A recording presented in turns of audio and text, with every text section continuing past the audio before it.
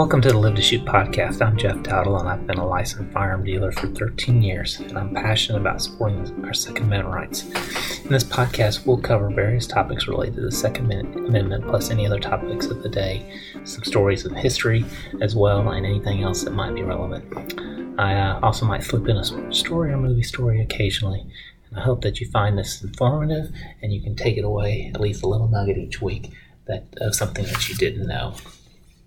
So I'm a little behind in getting to this episode because I'm in the middle of my summer baseball world tour. So last weekend I was in Longview and Tyler, Texas, and this upcoming weekend we'll be in Marshall, Texas, and surrounding areas. And for you all that aren't familiar with Texas, that's out in the piney woods of East Texas, which is it's a beautiful area of the state.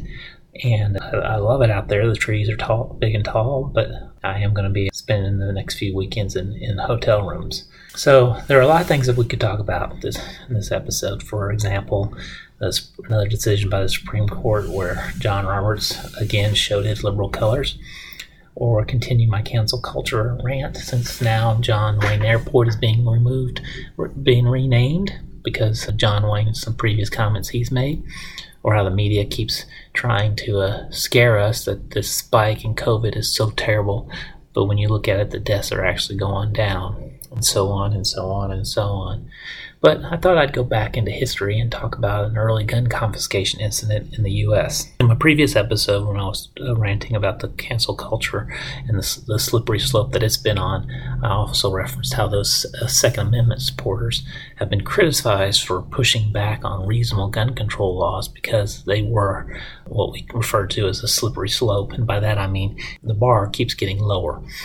For example, why do you need a 30-round magazine? You can just use a 10-round magazine, and et cetera, and et cetera.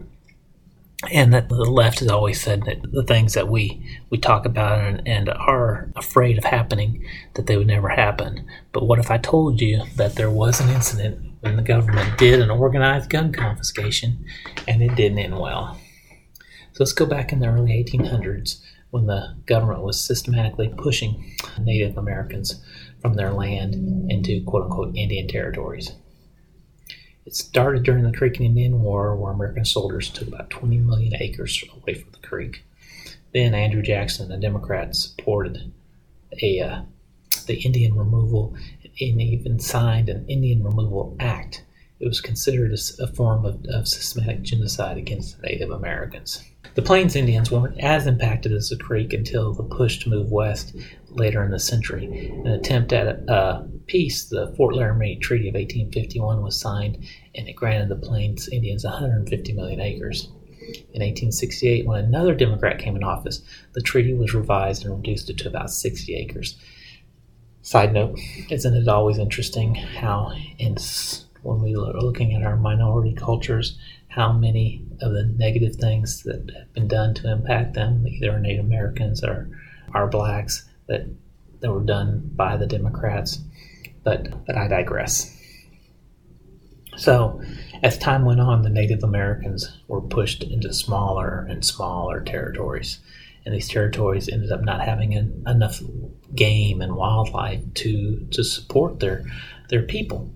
So the Native Americans were encouraged to start developing farms, and so they became somewhat of an agricultural community as well. But things were going bad. The Sioux people, for example, were starving. Then there was a flu epidemic, and then there was a drought in 1890, destroying a whole season of crops. So as what happens when people are in a dire strait, they turn to their faith. And the Sioux turned to a dance that was called the Ghost Dance, and it started to spread through the Sioux Nation.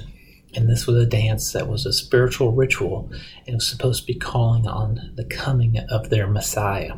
It wasn't a war dance, but for those people that weren't familiar with it, it caused fear. So one person requested the U.S. Army to send troops because, and I quote, "the Indians are dancing in the snow and are wild and crazy." So the 7th Cavalry was sent, and they arrived at the Sioux Nation around November the 20th.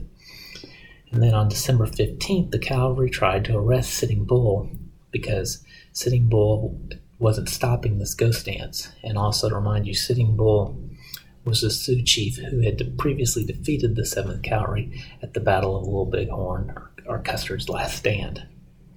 During the attempt to arrest Sitting Bull, he was killed. So after hearing about Sitting Bull's death, the Lakota in Pine Ridge, they fled, and the 7th Cavalry started to pursue them and intercepted them on December 28th. And on December 29th, the tribe was demanded to surrender all their firearms.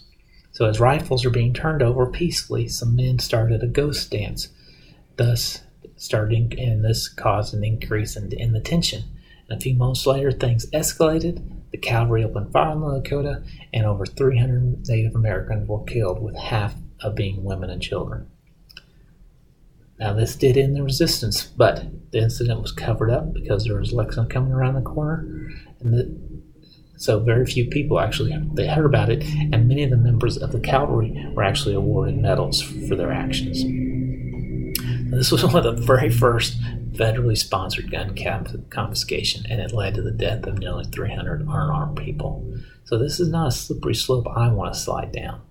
So